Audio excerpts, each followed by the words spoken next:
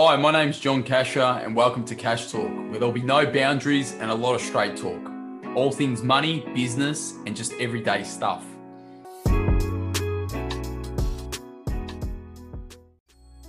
Hey guys, before we get started, just a quick reminder that all the information in this podcast is of a general nature and not tailored to your personal circumstances. So please seek personal financial advice before acting on this information.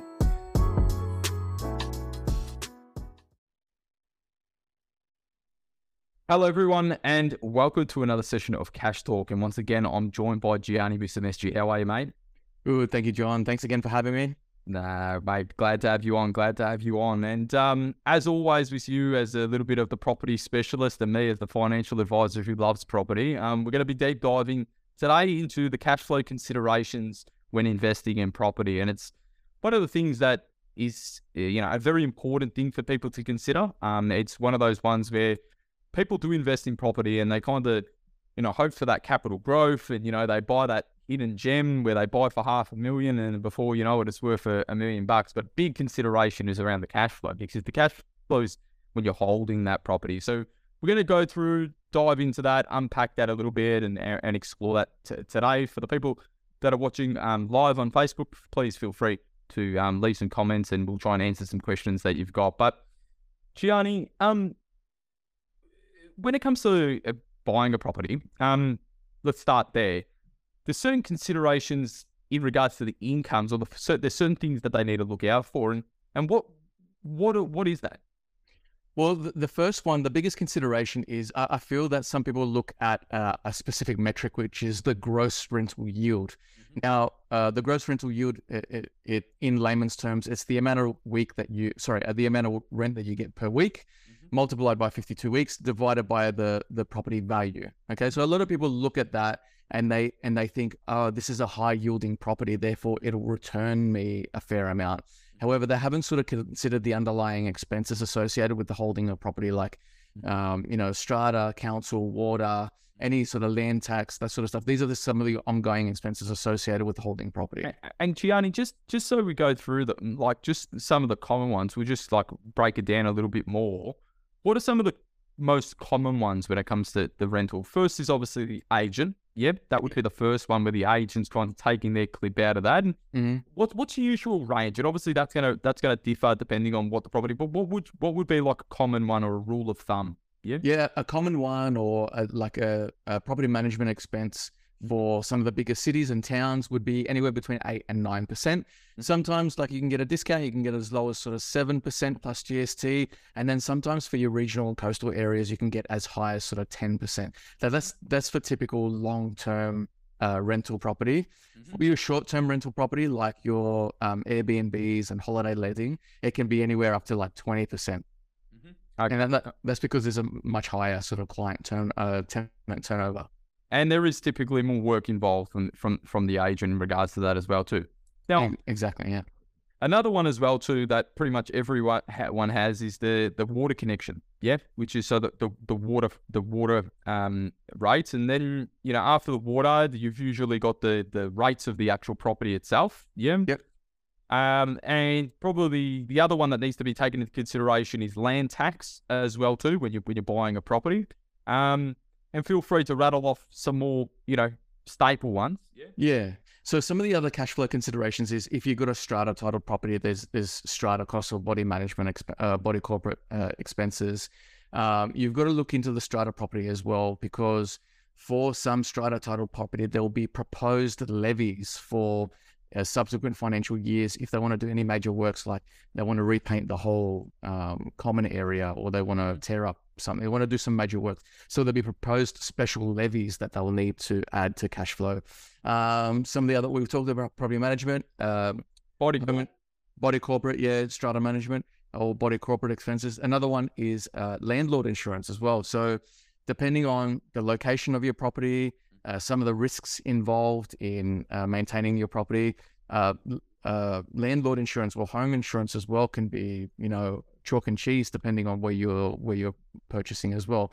So a lot of things that you need to do is, if you're considering purchasing a property in a specific area, is do a few home and contents insurance quotes or landlord insurance quotes for that property as well, because then you'll get an idea of how much it'll cost you to adequately insure that property. And then the other one is probably as well too, which people don't factor in, is general maintenance, isn't it? As well too, is probably the other one that I see is a bit of they don't take into consideration. There is some, the general expenses or the general maintenance expenses that do come, a door handle, this or that, needs to be taken into consideration as well. Yeah. So for your strata titled properties like your units, villas, townhouses, there's less maintenance. For your standalone or Torrens title properties, there's a lot more maintenance sort of involved. One of the maintenance costs associated, there's a small one, it's a smoke alarm. So you'll need to have smoke alarms tested. Every time, in some states, every time a tenant enters the property, you need to provide a water flow certificate to ensure that if you want to charge the tenant water usage, that they don't, the water doesn't flow X amount per litre per minute sort of thing. So I think the rough number is like 10 litres per minute. So these some of these expenses associated with just simply maintaining a property as well. Mm-hmm. So sounds like a lot of expenses, that come with that. So it is a huge consideration that people have to have, because from a cash flow perspective, especially now with the way the rates are going in 2023, they can find themselves in a decent negative cash flow position, can't they? Yeah, exactly. Looking at the yield alone isn't a good indication of the cash flow. So typically, high yield means high rent, but it doesn't necessarily mean low expenses. So you need to take a lot of these cash flow considerations into account, like a lot of the ones that we've just sort of rattled off.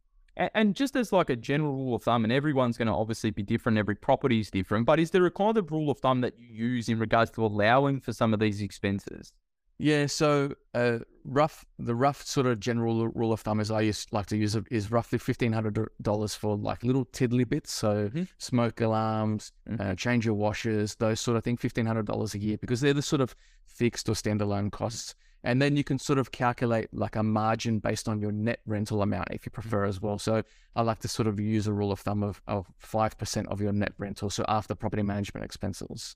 Okay, cool. So when you're taking that into consideration, there's a lot of properties, for example, that have gross rental yield, of 2 to 3%. Yeah. And these are the ones that typically, not all the time, typically the lower the income, potentially the more capital growth, but it's not always the case. So please, there's a caveat around that. And everything we say is of a general nature, and we don't take your personal circumstances into consideration. So please reach out to your professionals in regards to that personal advice. But there are a lot of areas where the rental yield and the net amount that they receive, so the actual amount that they get in their pocket does put them in a positive cash flow position. And I know from working with you that there are a lot of areas which have not the 2 to 3%. They've got much higher rental yields at the moment, don't they? Yeah, so we're purchasing a property at the moment for clients that we're up around the 6%. So that one's actually cash flow neutral based on interest only repayments, and where we looked at council, water, and landlord insurance, landlord and contents insurance for that one. We managed to negotiate a couple of discounts, so we got a good discount on the property management expenses, and then we negotiated a couple other discounts as well. Not only that, is we looked to get a tax depreciation schedule for the clients as well, because of the age of the property, we can claim the depreciating value of the property. So we've actually saved them tax as well, which is another expense associated with cash flow. Yeah, definitely. And it's depreciation. And for everyone that doesn't know, it's a tax deduction of a not real cash flow affected expense. And what depreciation is there's an amount, let's say it's a certain percentage of your property. And what they're trying to capture here is you've got the land, which usually appreciates in value, but the building that sits on that, it gets older and it depreciates over time. So that depreciation of the property depreciating in value, not dollar for dollar, there's a calculation and like an amortization schedule where you can grab that certain amount, put it on your tax return, and it deducts the amount that you're then going to claim. So some clients, for example, might be cash flow neutral, for example, but actually they become positively geared or will positively cash flow because of the tax rebates that they get. But please bear in mind that building is depreciating in value. Now, what you would hope is that the land is appreciating at a much more rapid rate than what the building is depreciating. Because if you don't have that, you've obviously got an asset that's dropping off away. Yeah, and hopefully we're using some of the tax savings as well to maintain the property as well, because we know that a maintained property is more sought after by tenants. Where if we live in sort of an old unmaintained property and it doesn't look appealing, then typically, it's not going to look appealing to tenants, and therefore it's not going to have demand, and we're not going to push up rental prices. Now, another cash flow consideration that is in properties, once you do have that property and you figured out all of this, once you've got a property, I also always get like, should I increase it this year? Should I whatnot, this, that? And I find a lot of people that they find themselves with a really good tenant and they don't increase the rate, okay, that they're paying each year. And they go, oh, what's the point of it increasing it by $10 a week? And then from my perspective, they do this year 1, they do this year 2, they do this year 3. And then all of a sudden they find themselves so far back that they all of a sudden, rather than having to go up $10 a week every week, they find themselves having to increase the rent by $50 a week or $60 a week in one hit. Mm-hmm. What's your thoughts around increases to obviously keep up with the costs of living and stuff like that, but also like the strategy around increasing your income over time with this rental property? Yeah, look, I've been 50-50. Sometimes I've been somewhat sentimental with my tenants because they're young families or single parents or for whatever reason. And I've thought along the same ways, like good tenants, maintaining the property. Every time I get an inspection report, the place looks spotless, nothing to report. And so I've thought the same way, like $10, what's that, $500 a week? It's not worth it. Yeah. Sorry, a year rather. Yeah. It's not going to make any material difference to me, but it might be a material difference to the tenant.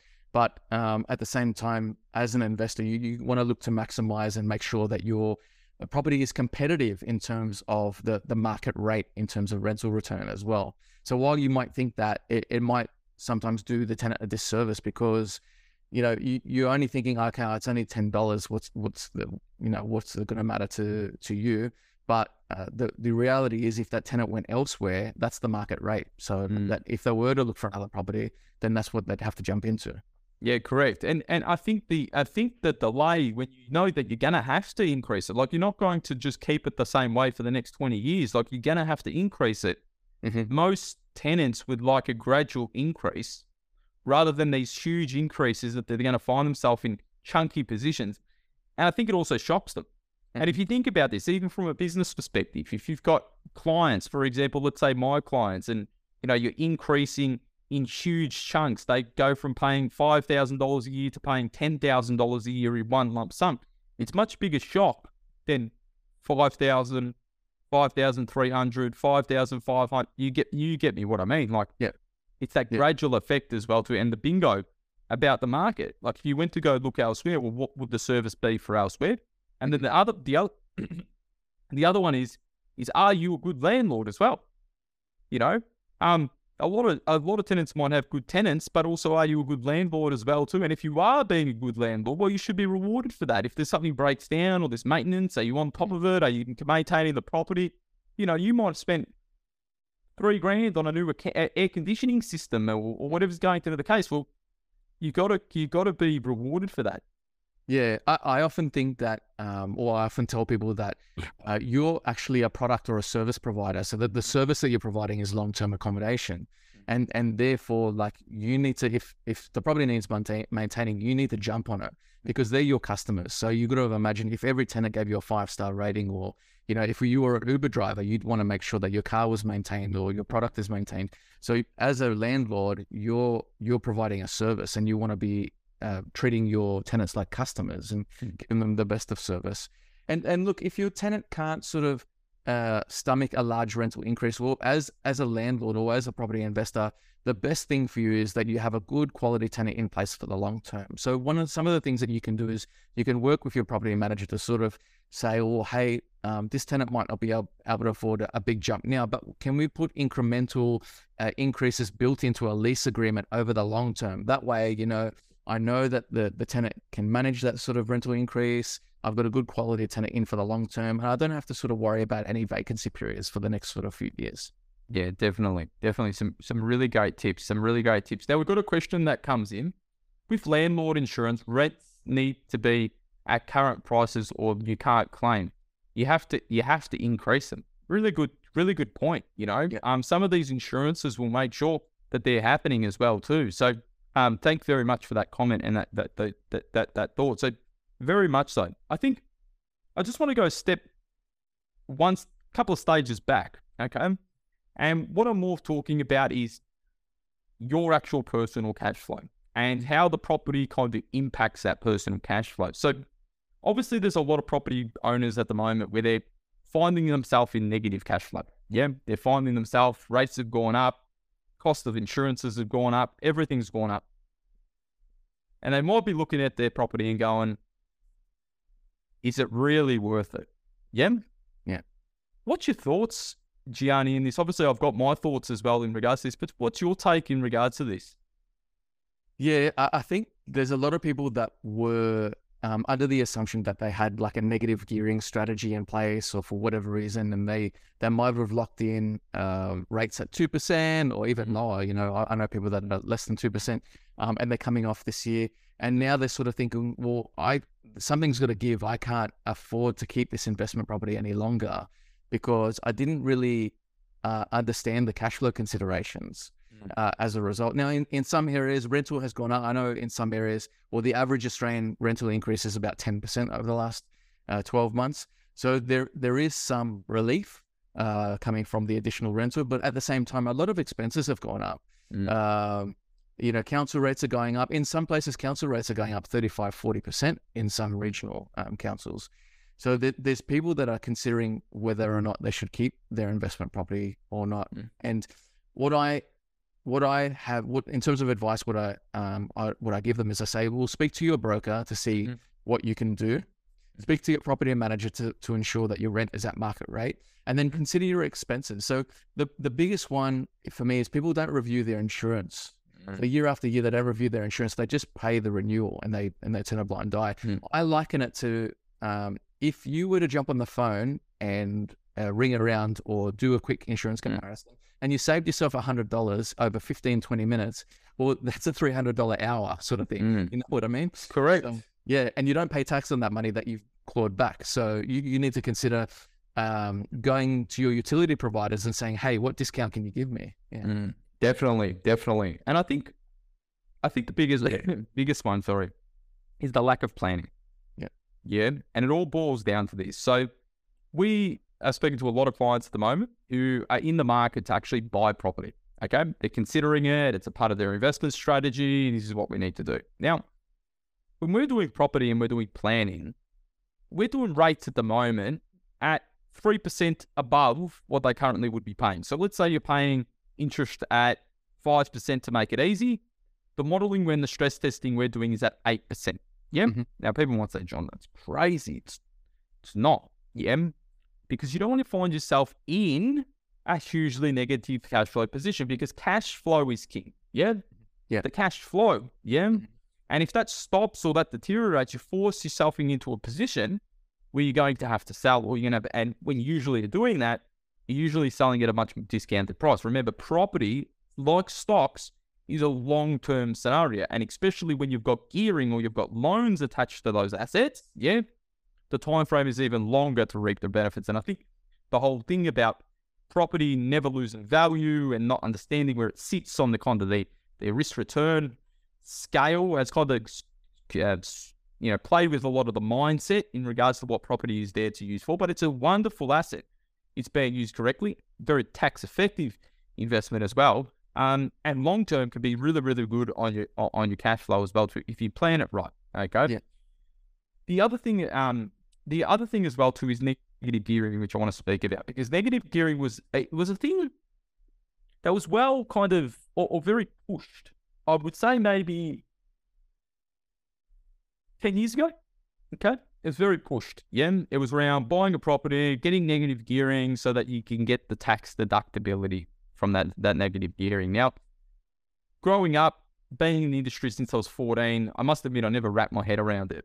Never did. I just never understood it. It was just like, so you're telling me that you're going into this property to lose money. And I could never wrap my head around it. And as I got more mature, I started to even question myself. If I missed something, I started to question myself, if I got it wrong. And I found myself going, nah, I haven't got it wrong. Yep. The reality is that they've been convinced. By who?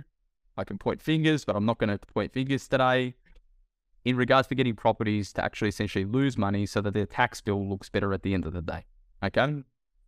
The reality is this whole thing about negative gearing is not where you want to be. If you want to be in a position where you no longer need to trade time for money, and live off your investments, you need to be in a positively geared scenario where your money, your cash flow is positive, so you've got the ability to reap the rewards of the assets that you've got. So if you've got this understanding of I need to be negatively geared, no.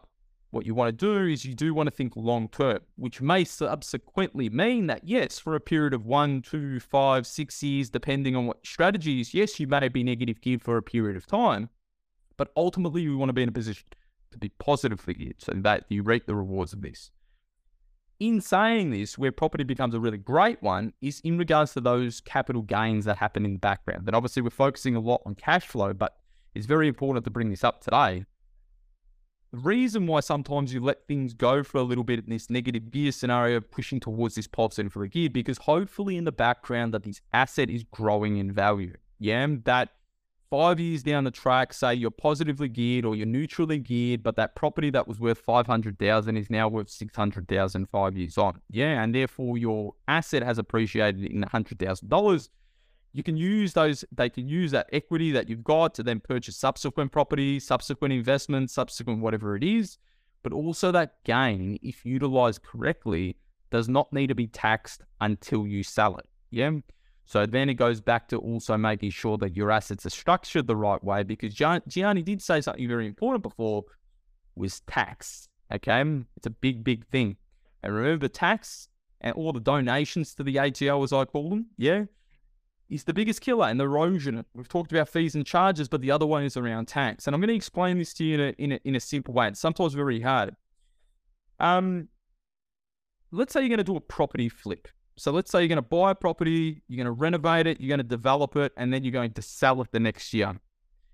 Now, let's say if you do that, and for all intensive purposes, let's say it's within 1 year that you've built and flipped, that capital gain, let's call it $500,000, that total $500,000 will go on your taxable income, and the government will say, beautiful. I'll take nearly 50% out of that. Thank you very much. And put it to the coffers about promising to build roads that we never built. Or you structure it in an entity. Now, I'm not going to say this is not advice, please. I'm not just saying, just going to speak to you about the difference. So let's say you didn't buy it by yourself, but you bought it with your non-working spouse. Or it was in your non-working spouse's name. Therefore, the income that you've earned doesn't go on top. It works its way through the progressive period, but you also can be able to reduce like that. You could potentially set up an entity. So, for example, like companies pay up to 30%. So rather than you paying at 47.5%, you're paying at the 30 cents mark, So you're really trying to be making sure that when you set up your investments, you're setting them up the right way, because of the cash flow considerations, not just now, but in the long term. Companies, though, in the long term, sometimes are the right place to be. You might want it in regards to a discretionary trust, which gives you options to move it elsewhere. Or if you're nearing retirement, you might want to do it through a self-managed super fund. Caps out, tax rate 15%. When you're in pensions phase, 0. Obviously, guys, there's issues riddled in everything, and there's hurdles that you need to do. But I think a big one with cash flow that people underestimate is the ownership structure of the asset. And it doesn't need to be property we're talking about here. This is all assets that you own. Yeah, exactly. Biggest consideration, or one of the first questions that I ask when I onboard people is, what structure are we purchasing it in? Because we need to understand the cash flow considerations for tax, but also land tax as well. So in a number of states, you don't get the land tax threshold if you purchase in a non-individual entity. So company, trust, SMSF, and therefore we need to take that into account when we're working out the cash flow as well. Yeah, definitely. And this is where the accountant really gets involved. Like, it's not just the property specialist. It's not just the financial advisor. It's surrounding yourself with the right accountant and working with the accountant, the financial advisor, and the mortgage broker so that they understand about how it's facilitated. But there is considerations that need to be made based on your cash flow, both in your short-term cash flow requirements, but also in your long-term cash flow requirements as well, because you'll be kicking yourself if you set it up the wrong way from the start. Exactly. All right. Well, that was great to deep dive. Obviously, as you know, we can talk about this to the cows come home. But That's it.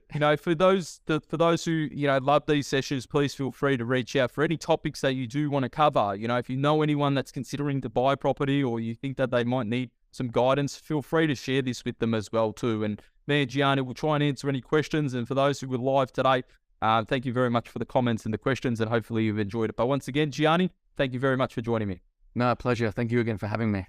Thanks, mate. Cheers. Thank you for listening to another episode of Cash Talk. I hope you enjoyed it. And if you want to learn more about me, jump onto my Instagram at thejohncasher, and you'll find me there, or at my website at www.johncasher.com.au. Thanks for listening. Cheers.